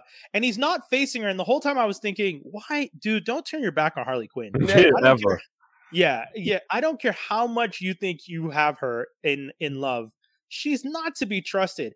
And I like that the reason she kills him is not because she's just Harley Quinn and she needs to escape. It's because killing children is a red flag. And I was just like, yes, straight up, Harley. She actually learned from her relationship with the Joker. Yeah. Do not fall for the cycles. Like, learn to see the red flags. And you're right. I wasn't expecting, that was probably one of the bigger twists for me. I wasn't expecting that from Harley. The only nod to potentially this movie, one of the only nods to potentially this movie being connected to the DCEU, is the fact that she mentions slashed tires and killed her dogs, in which it makes me wonder, because she has the hyenas at the end of the film. That's true. Oh, I was just like, oh, did Joker kill those dogs and whatnot? Oh, they don't deserve that. That's even if they're hyenas, they don't deserve that. No, of course not. No, Joker's crazy. But that's one of the things that I liked. I was just like, okay, this movie completely can take place outside, but if you wanted to connect it, this little lines like that are the things that could be the little hooks. Like, oh, she mentioned that he kills the dogs. That she mentioned that her ex does this, this, and this. I think for me, what connected it the most was Captain Boomerang being there. Yeah, that's true. Yeah, because I was like, oh, okay. Now we know that the other team did exist, but now we know they don't exist anymore. and only her and Boomerang have made it through whatever missions, and they're best friends. They're best friends. Yeah, they're buddies. I love that they have their little laughs together on the plane. And it's like, she's like, "I'm Boomy. Don't go trying to scare them." I'm like, oh my god, this is so silly. Yeah, that's pretty good. It was funny. It was well done. Who was everybody's favorite character? Q, let's start with you. Definitely King Shark. Yes. Okay. Sly Stallone. Yeah. Oh my god, really? Yeah. Sly Stallone was doing Sly Stallone was King Shark. He was great. Damn it. I hate Sly these days. Oh, you didn't notice that? I didn't realize it was him. He's just been running around being a little too conservative for my blood, but he did a damn good job, so I can't be mad. But wait. Okay, I guess I'm on the opposite side here. I didn't really enjoy King Shark as much, to be honest. No. I thought so. Like, I got the hype. It was a hype behind him a little. It was a little much. Well, okay. I think kind of. Oh, go on. Sorry. Who did I what? I was asking Q, why did you like King Shark? Because I can say after why I liked it. He wasn't over the top with the comic relief, but he was funny. Yeah. His quips were good. It was a different type of character. He had the shorts on. Yeah.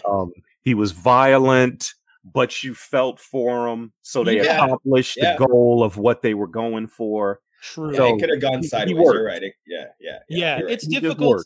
It's difficult to make a lovable Hulk type character, like an unhinged bulk Hulk character, like one who will literally rip people in half is usually not someone that when a building, after he's ripped someone in half in front of you, a building falls on him and you're like, oh, I hope he's okay. Exactly. Exactly. Because remember, he tried to eat the woman in the beginning, the rat catcher. Yes. That's true. You're right. At the beginning, while they were sleeping in the jungle and he wakes up in the middle of the night because he's hungry and he's just like, and then Sebastian the rat ran up to Bloodsport and is like, help her, he's gonna eat her. And you know what? in typical white woman fashion, at the end of the movie, she's sleeping on his shoulder. Like that's so true. That's so true. Well, Sebastian was sleeping on Idris Elba's lap, so I don't know what right. Obviously, we find out Bloodsport has a rat phobia in this movie, so that there was a little bit of humor with Bloodsport there too. That was one of the things I liked about Waller's team, like the fact that they do not do any research. No. Did you guys know Bloodsport has a fear of rats? Did you guys know Weasel can't swim? Did you guys like? Oh no! Consistent joke of them being like, especially Weasel can't swim when Waller just turned her head slowly, like you. Why did he jump out of the plane? Oh, he got pushed. You're right. He doesn't look like he jumpp. It looks like he belly flops right into and hits it hard, like.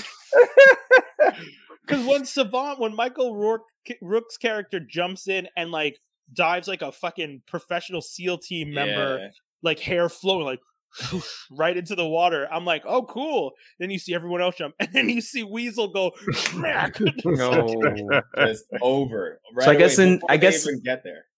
I guess in this movie they don't do like the whole drop down, like, oh, this is this character, his name is this is what they like. Okay, good. They give you brief like synopsis of their history, like a very brief one, and then throughout the movie you learn a bit more about them. They did a really good job though of making you understand everyone's motive, which is kind of cool. You don't really get it's a movie. In a lot of movies. That's the language of film. You show it. Why would you tell me? Why would you exposition and tell me? They did it really nice because they did a scene where all the people that work for Waller are placing bets on who's going to die. They start talking. They start naming each character, and that's the first time you hear like who's working with who and what the team is, and you're like, okay. And then you see them later on, and it was good. It was well done. It was way better than like you were saying in the first one where it's just like freeze frame. Yeah. It's like, guys. My favorite character, to be honest, has to be Polka Dot Man. Oh yeah, true. He's very good. I thoroughly enjoyed his presence. I thought out of the whole team, matter of fact, he might be the most powerful and not even know it. Oh I think so too. Your polka dots can literally eviscerate anything and everything in front of you. I thought the movie was going to end with him self-sacrificing himself to pull Starro into himself or something. Because remember, he starts saying like, "If I don't do it, after a while, right. It's like a because what is it? It's like a universe inside. It's an interdimensional bacteria or disease that he has. And I think it's because his mother was trying so hard, and this is a backstory for Polka Dot Man. His mother was trying so hard to give her children superpowers. Yeah. That she was willing to go to the length of actually infecting him with this interdimensional virus and disease.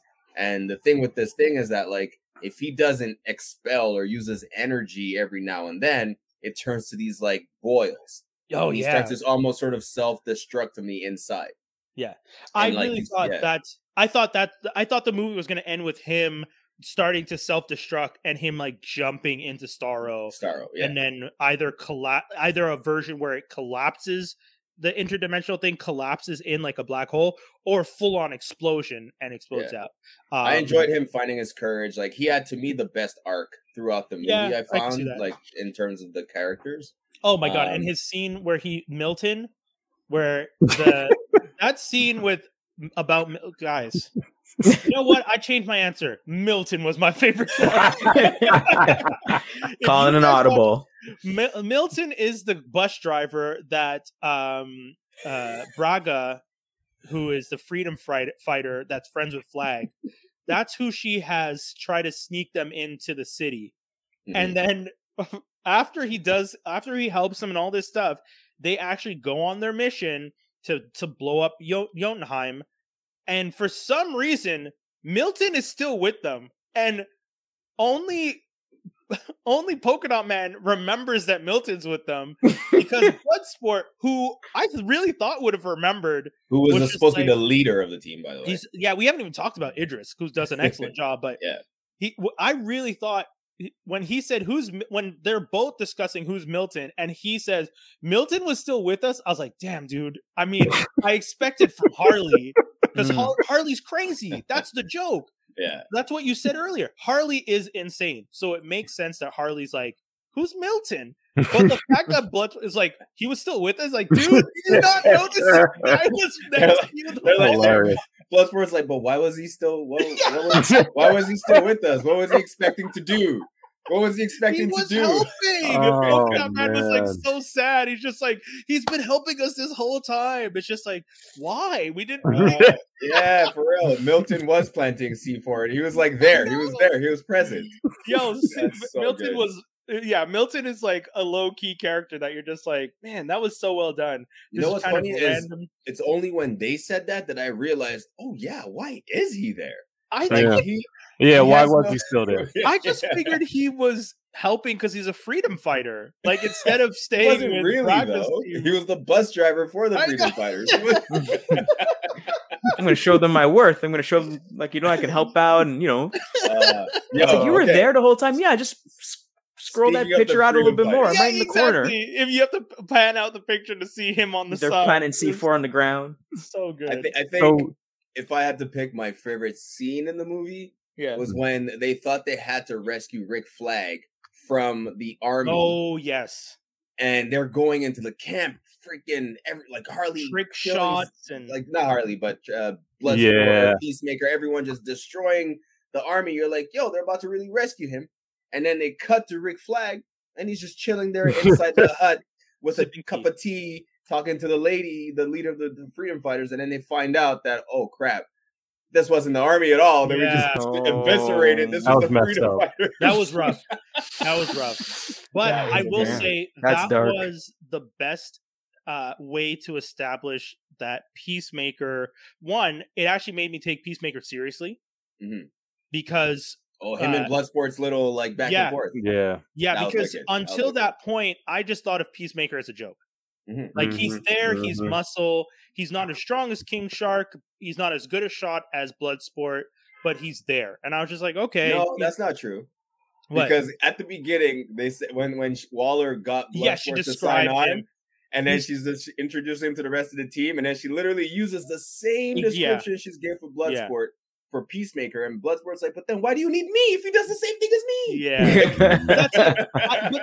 Again, even as we're saying that, it sounded comedic. I thought it was like more of the joke of John Cena's character is going to be comedic. Oh, I will do peace. I'll make peace at no matter what cost. I'll kill children. We laughed. He's the same skill sets as me. We laughed. And then you get to that scene where I'm like, okay, what's Peacemaker going to do?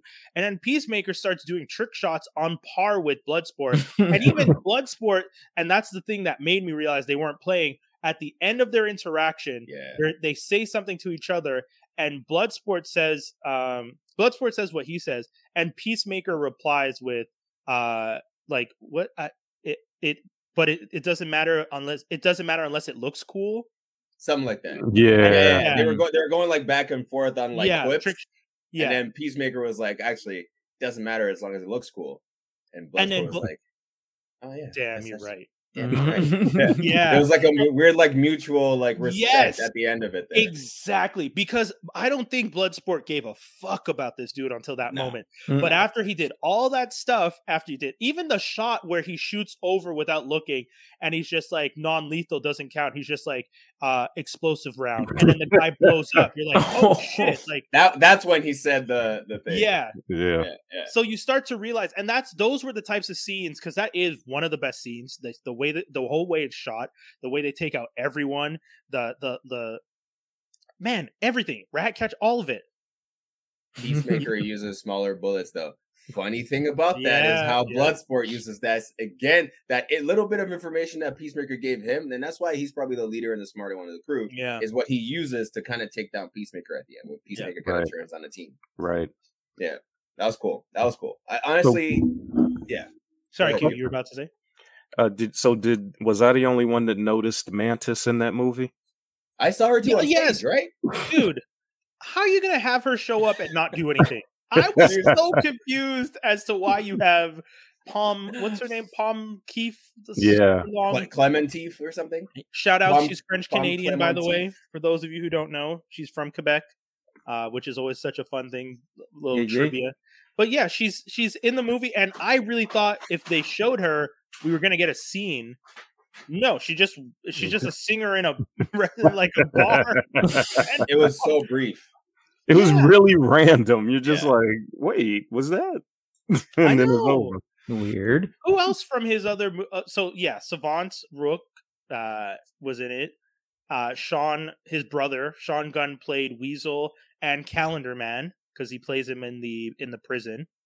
Who else did he work with? Stallone, I guess, because he had Stallone do that cameo in the Guardians.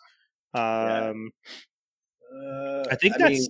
Are we talking cameos? Yeah, I guess cameo-wise, there wasn't that many. Flula Borg might have as well been a cameo because, like, true. As Javelin. But I'm not talking cameos only. I'm talking about people that Gunn has used and brought before. Yeah, because Palm is definitely a cameo, but a nod to the fact that Gunn has used her before. Taika Waititi was in it. Oh yes, exactly. Ratcatcher 1.0. Yeah, that was actually really good. I didn't notice that. Yeah, Ratcatcher 1 is Taika. And I didn't know that either at first. Because the first few shots in the memories, you don't see his face really well. Especially the memory of him shooting the heroin. It's like so faded. It's only when they're sitting on top of the building. Yeah, that's when I got a good look at his face. And I was like, oh. Yeah. Yeah. But yeah, man. I really, guys, I'm shocked to say this. DCEU, Warner Brothers, made a good movie. I feel disgusting saying that. Is it? Yeah, I don't know. Here's the thing. Are you gonna flip it on us? Yeah, it is because of James Gunn. I'm literally that's fair. Going to give this to the fact that they got James Gunn, someone who knew what the hell he was doing with an ensemble cast. Because I guarantee you, I'm going to keep my bar low as hell for the next DCU movie. It's not going out because of this movie. Oh, absolutely. It's not. Toby, 100%. Yeah. In my mind, this was a flash in the pan. Yeah. These guys got one, and I don't think ever going to get anything that good. Every movie now will compare to this one and will probably fall short. And it still could have been much better. Oh, yeah. Oh, 100%. So that's what I'm saying. So I'm getting people going, this is the best DCU movie. I don't think so. I think it's in the top 5. What would you say is better? I wouldn't place it in the top 3. I like Man of Steel a lot. I know a lot of people don't. I do like Man of Steel a lot. I like Man of Steel. I'm iffy on Man of Steel. Any day. First Wonder Woman, I'd probably place above this as well. Ooh, no, I can't. I remember, Doc, I remember you liked 2/3 of it, and I think the final third you did not like. The final not the final third, not the final third, like the final 15 minutes. Minutes. Like the battle. That sounds like a 9. That sounds like an 85. That sounds like a good pass. You know what it is? I always tell and people, I can tell you it. the exact moment. It's when they're at the field, and she goes into the area that they're like, oh, no one could survive that. The minefield area. Yeah, and she goes into the field towards the end. From that moment onwards, the movie falls apart. Sure. It tanks absolutely from there. Yeah. But everything before was so good. I really loved what they did before. The Amazonians were amazing. Gal Gadot did a great job as Wonder Woman, which I said it before the movie. I didn't think she was going to, and I stood happily and firmly corrected. She did deliver a great performance. Hippolyta was great. All the Robin. What's her name? Sean Penn. What's the actress that played the general that was in Princess Diaries? And I know who you're talking about. She was also in House of Cards. She was like the wife in House of Cards. I was just gonna say her name is Robin. I was Robin Wright. Right. Thank you. Yeah. Robin Wright as the general. Fantastic. All of those people did such a good job. And then you get to this one part with Ares and war and I just couldn't. Yeah. I really didn't like it. Yeah, but it didn't get held together. But that's the thing. This movie, the Suicide Squad, because it's pretty consistent throughout. Yeah, that's for me. It's the fact that it's consistent from beginning to end. The beginning is funny. The middle is still funny. There's a lot of emotion. We didn't talk about Ratcatcher 2.0, but Bloodsport. That's it. I feel like we skipped over the heart.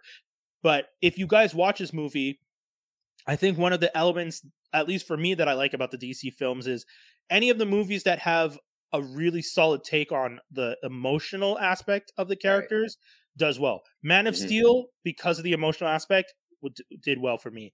The beginning of Wonder Woman, the emotional aspect of her whole life changing and her whole comprehension of what the world meant, and that team that she built and her connection with that team, really good. And then with this movie, the connection between Ratcatcher is the daughter that Bloodsport never wanted but needed as inspiration, and that relationship that they had, where she saw her father in Bloodsport, and he saw his daughter in her, and they were able to make that work together. And they did keep their promise to each other that I will get you home and I will get you home. And I didn't expect that. I thought that, because any movie where one person says to another, I promise to get you home. I thought Bloodsport was going to die because of that. For sure. 100%. Was his last day till retirement? Yeah, exactly. Every time. One more mission. But before we wrap up, I feel like the fact that Starro is the main bad, I think that kind of, I mean, like, if that's the last boss, then I think that's a really good last boss. Because, I mean, the first movie is like, well, what if Superman went bad? And it's like, well, the first team, you have nobody that could fight Superman. Nobody's on Superman's level. That's kind of, so you get a dude that can shoot real good. Yeah. Okay, sure. You know how that would have worked, though, is the fact is Bloodsport's backstory. It would have worked in them facing off against Superman, right? Because in the comics, his backstory is that, like, he ends up being the one who put Superman away for a while by shooting with a kryptonite bullet. Right. Yeah. Right. That might have worked, but you're right about Starro. It was kind of like there was no way a big bad like that wasn't destructible. You know what I mean? Yeah, it felt thrown together. It felt kind of thrown in there.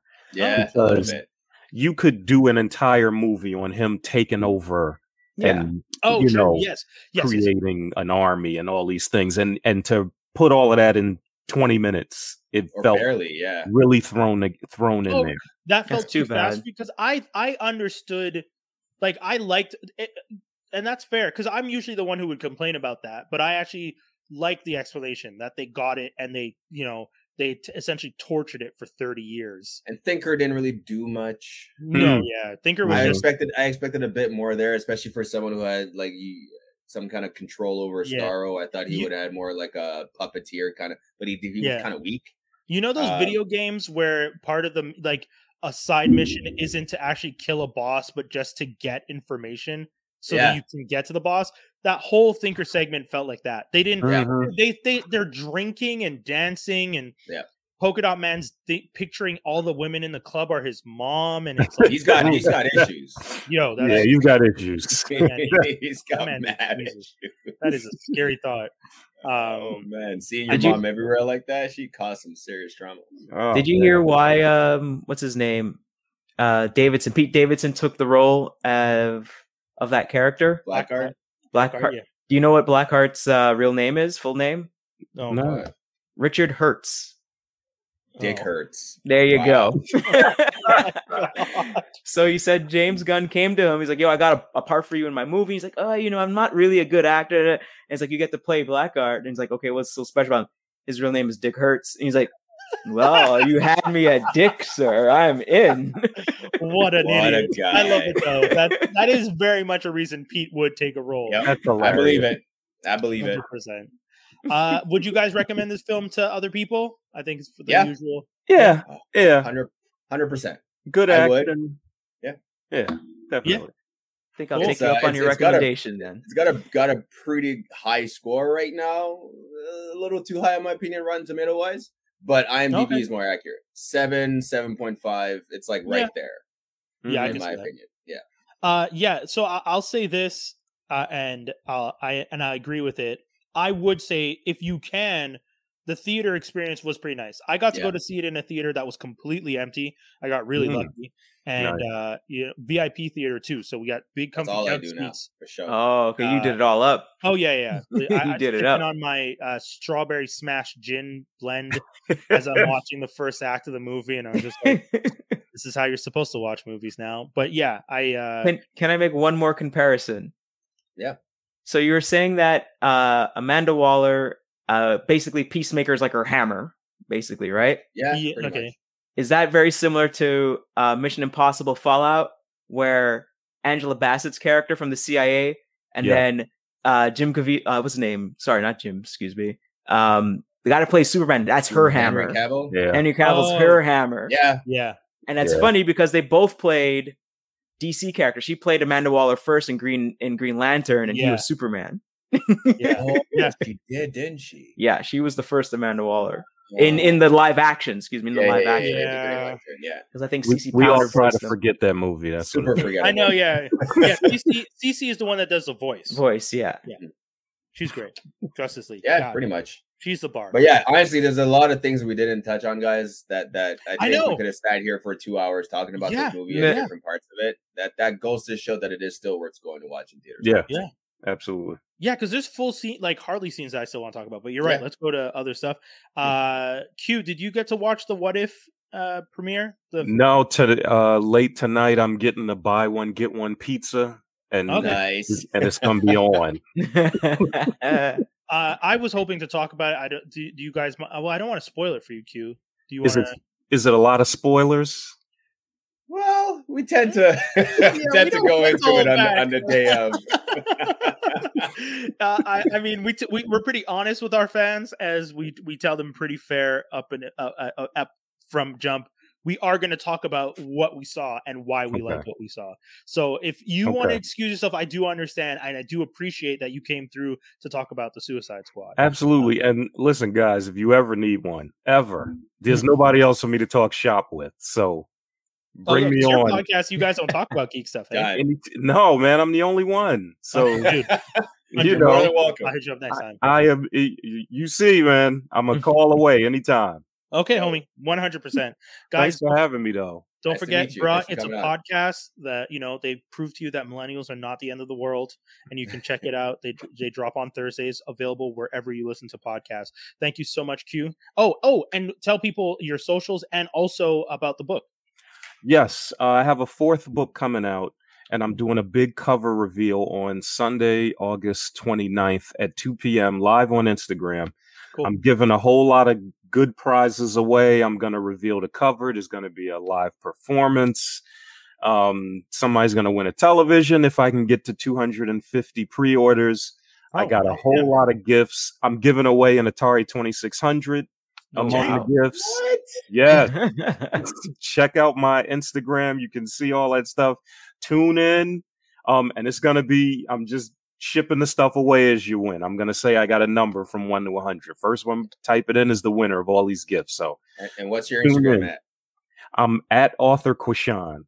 So yeah, I'm going to pop that up real quick on the screen here. So I hope to see you guys there. August 29th, 2 p.m. Going to give a whole lot of good stuff away. We're going to do the pre-orders for the book. There's going to be a lot of announcements. It's going to be a good time.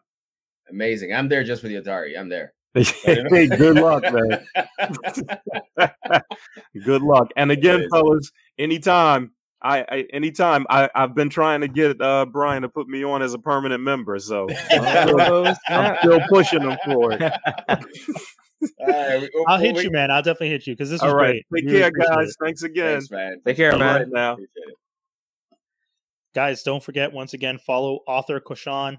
I'm hopefully pronouncing that properly. But yeah, check him out, man. Go follow him on Instagram. And August 29th. That's going to be dope. Man, chance to win a TV. Out here just and an Atari, bro. Yeah, that's pretty dope. That is pretty damn dope. How do you even have access to an Atari 2600 right now? A functioning Atari 2600. I'm in. That's amazing. Right. Geeks, we're going to be talking about What If. The first episode of What If dropped today, the premiere. The 11th is moving everything to the Wednesdays now. Oh, confused. You were confused? Well, here's why. Okay, hit me. Before these series dropped, they said this ties into everything. The MCU, it's canon. Yeah. What does canon mean anymore? I think it's canon in the multiverse. Well, I think canon is anything and everything, man. Yeah. It's the universe, man. I think what they're doing is, one, I think these are going to end up being comics that they release. Okay. And two, I think they're connecting it because Loki ended with the multiverse, that everything you watch on What If is a multiverse story. Like a branch in the multiverse that you might not necessarily see in the MCU, but it's happening elsewhere. Okay, I get it. That's fine. I think that's what we're seeing, because when it starts, the Jeffrey Wright's character doing that usual that whole spiel about I am the Watcher, I can always watch, but I cannot interfere.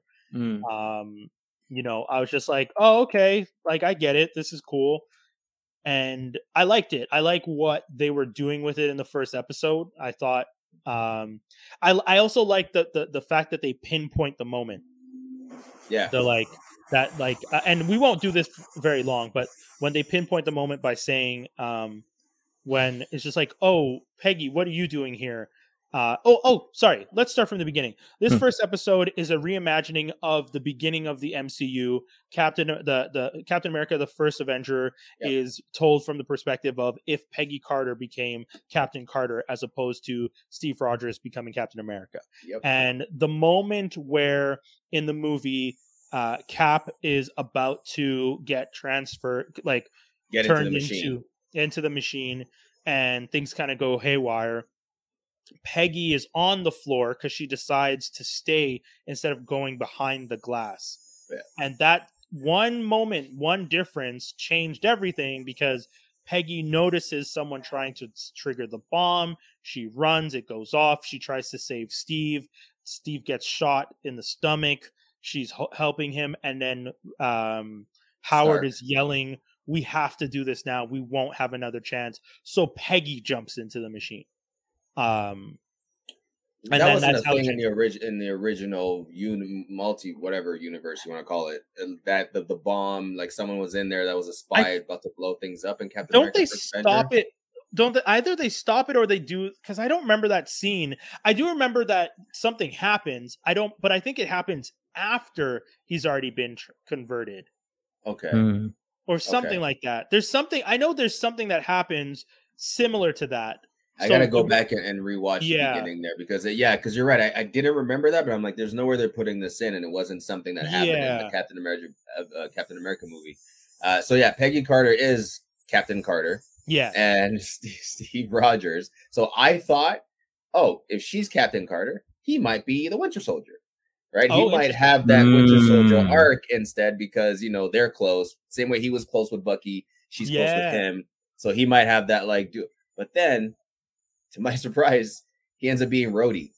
Yeah, like a different version of War Machine. So does Steve Rogers, does he even get muscular? Does he even grow bigger, or he just stays the same?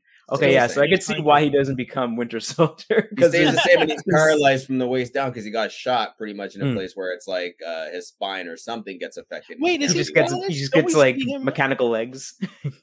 Was he walking? Yeah, but you're right. He's in physio. Yes, he's in physio. Yeah, because when she's training, he's on those bars trying to get back to. That's fair. Okay.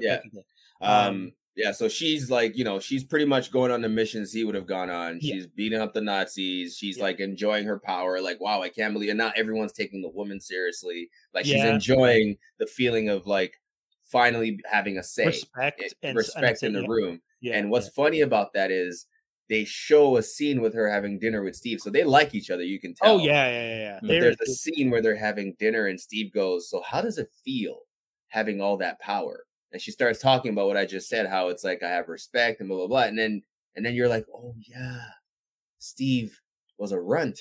He was picked on. And the main reason why it made sense for him to be Captain America is because he was like anti-bully. Like, you know what I mean? Like, this was his chance to gain that respect and use the power for good. So seeing his like him hearing what Peggy was saying was almost like, oh man, that could have been me. Like you saw that briefly in his eyes. But he was never pureness of Steve. Yes, exactly. As a human being, he did not let that become a jealousy or an anger. He was just like, he supported her. Yeah, it hurt. But you felt that he wholeheartedly supported her having that power and having that respect in the room, and he and almost, that was kind of cool to see that no matter, even if he had the power or not, he was always going to be Captain America.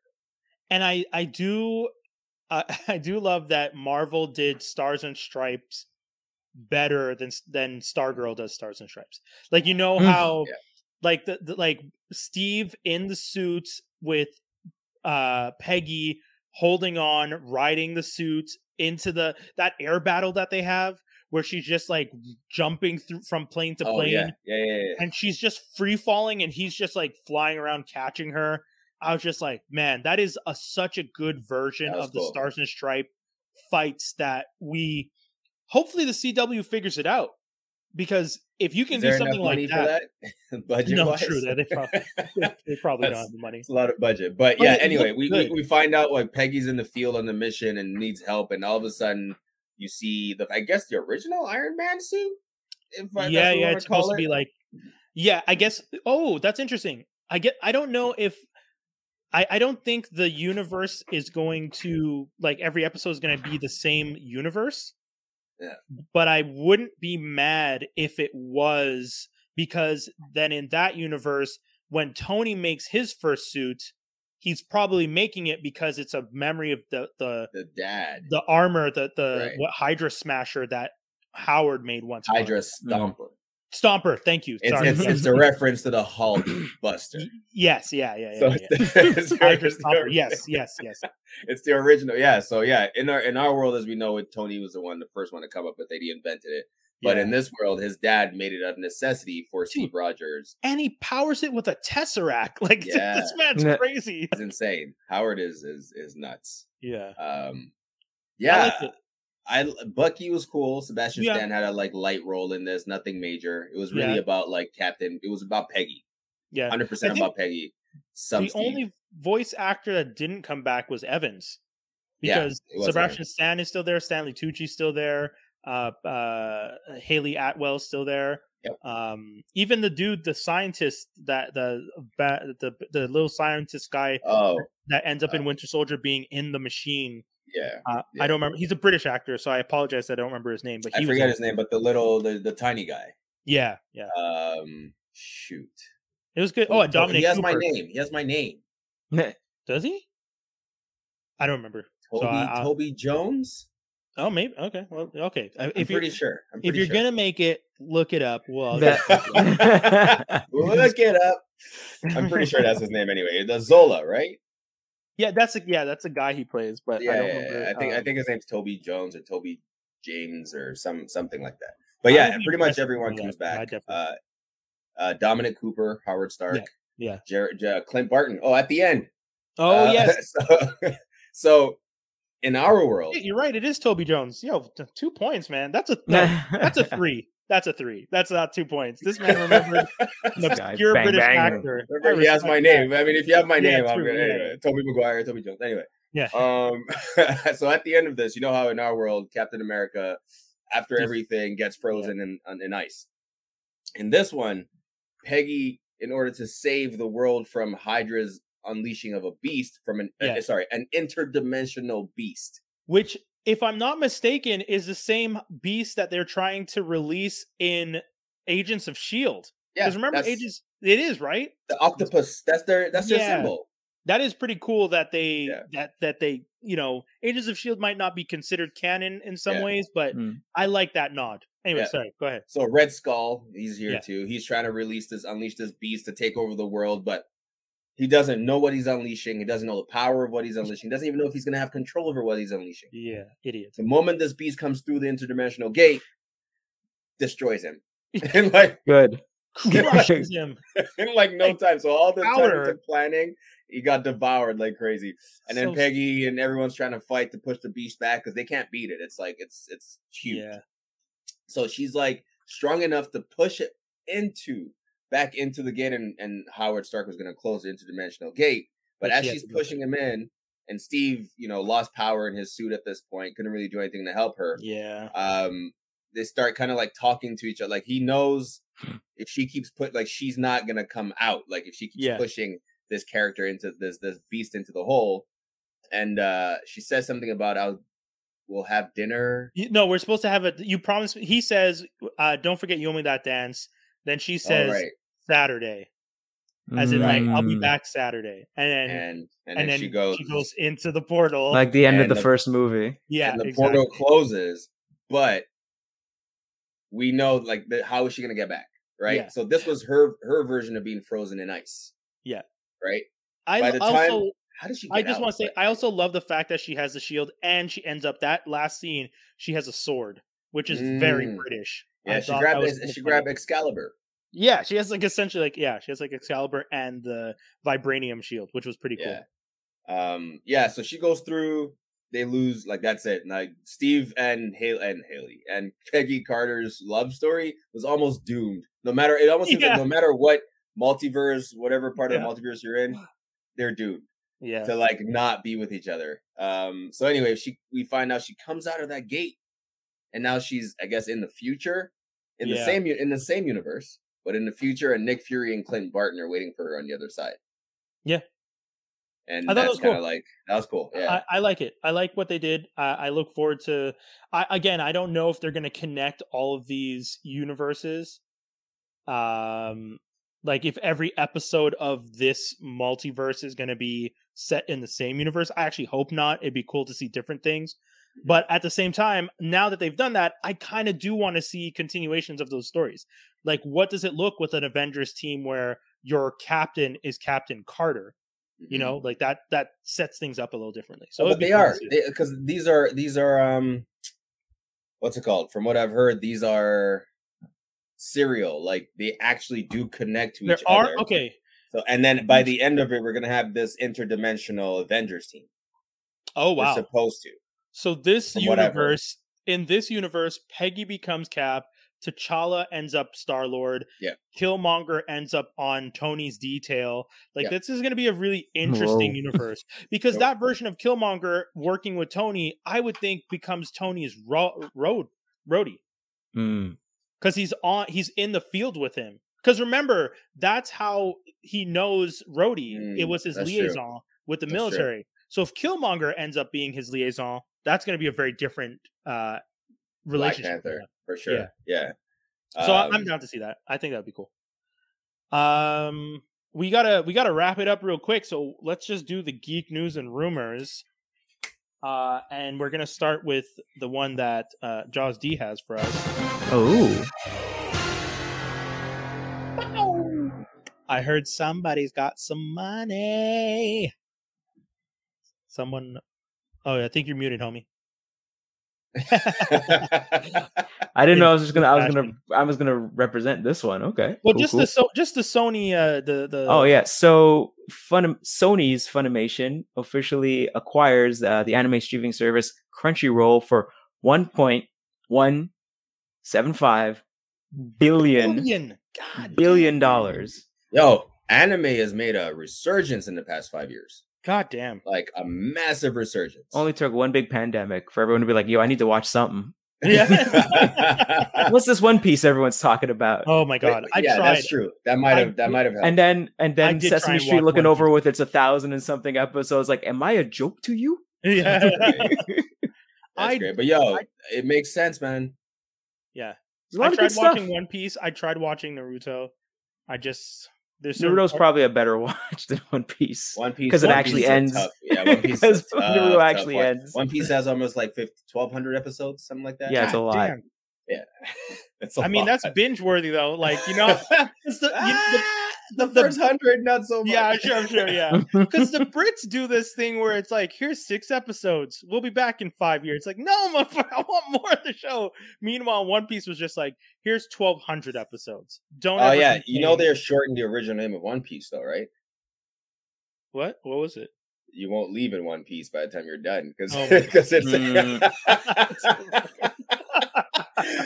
I'm out, folks. That's it. No, that might as well have been one of the dad jokes we were talking about earlier. Call back to dad jokes on TikTok. Jeez. Oh my god. But yeah, that's just terrible. I think it's a great move. I think there's so much content on there, and having Funimation and Sony kind of pushing this because Crunchyroll is kind of it's weird. It's still kind of underground. It's only really known by like anime fans. Yeah. So I think this is a huge deal. I wish I was part of that deal. That's amazing. $1 billion. Sheesh. I'll end with that part. Chloe Bennett exits Powerpuff Girls CW pilot. So for those of you who know, we've talked about this before. The original pilot did not get picked up, but they didn't drop the project. They said, "Oh, we'll let you reshoot the pilot." and then now Chloe Bennet has left. She's realized how low her stock would have gone if she stayed on this damn show. Supposedly, after Agents of S.H.I.E.L.D. She said, it's always a schedule. It's always scheduled. It's always scheduled. Wink, but I wink, guess nudge, the nudge. show just won't blossom like the CW had hoped. Huh? Oh God, what is happening? Why are they doing these dad jokes? Boo. I can't Get help off the stage. Get off the stage. Get off the stage. Boo. Are you proud of them, Toby? Like this one, I'm more proud than the first one. 100%. Oh man, what happened? I left for a few months, and look what happened. Someone had to take your place in terms of dad jokes. The last piece of news we have here: Sonic Movie 2 taps Idris Elba to voice Knuckles. That's surprising. That's pretty cool and surprising. He won't have an accent, I hope. He might. I don't know. Sometimes Knuckles sounds like the tough guy. I know in some iterations in cartoons he has like a Australian accent because he's an echidna. Okay. Yeah, I mean it all depends on how they want to go with it. Interesting. My thing with it is because I didn't know this. I saw a lot of people posting in the Black Nerd groups that I'm in. Is it true that Knuckles has always been seen as a character of color? Like some people say he's black. I honestly have always thought of him as a New York kind of character for some reason. Well, because across like that Yonkers, you know. Because he's kind of like that because of his hair. His hair looks more like kind of like dreads kind of thing. And I think that's where people kind of lean into that a little bit more than usual. Okay. But yeah, I mean, like he's not, he's not a guy that likes chili dogs. He's not like that, Okay. But didn't Jaleel White do Sonic's voice when Sonic been black? Yeah, he did for the first 2 American series. He did his voice. Yeah. Because I knew Jaleel White had done Sonic's voice, I kind of thought of Sonic as black. Okay. But I guess Jaleel's not really doing a black, quote unquote, black. He's just doing a voice. He's just doing a voice. More nasally version of his voice. Yeah. It doesn't really matter. When it comes to characters like that, their ethnicity doesn't. True. Yeah, it's just because I saw so many people posting about Knuckles is black, and I was just like, they should be mad about Mojo Jojo being white. If you really want to, Mojo Jojo Jr. Yeah. Actually, there's one more bit of news that came out recently. Sure. It sounds like we might want to apply the "Don't get too attached" tagline to Guardians of the Galaxy 3. Oh, James Gunn has said it's possible that he might kill off a character or two. Oh, everyone's assuming it's Drax. Because he's not coming back. He already said he's like, well, my contract's done. Yeah, and also he's like, I mean, I'm not again because I consider him the best actor out of all those wrestling actors like Cena, Rock, Batista. Mm-hmm. Him saying I've had my fun and I'm done, I'm okay because I could see him doing other projects. Mm-hmm. Well, he actually said it in a really funny way. He said like, I can't keep this muscle up forever. It's going to start drooping soon.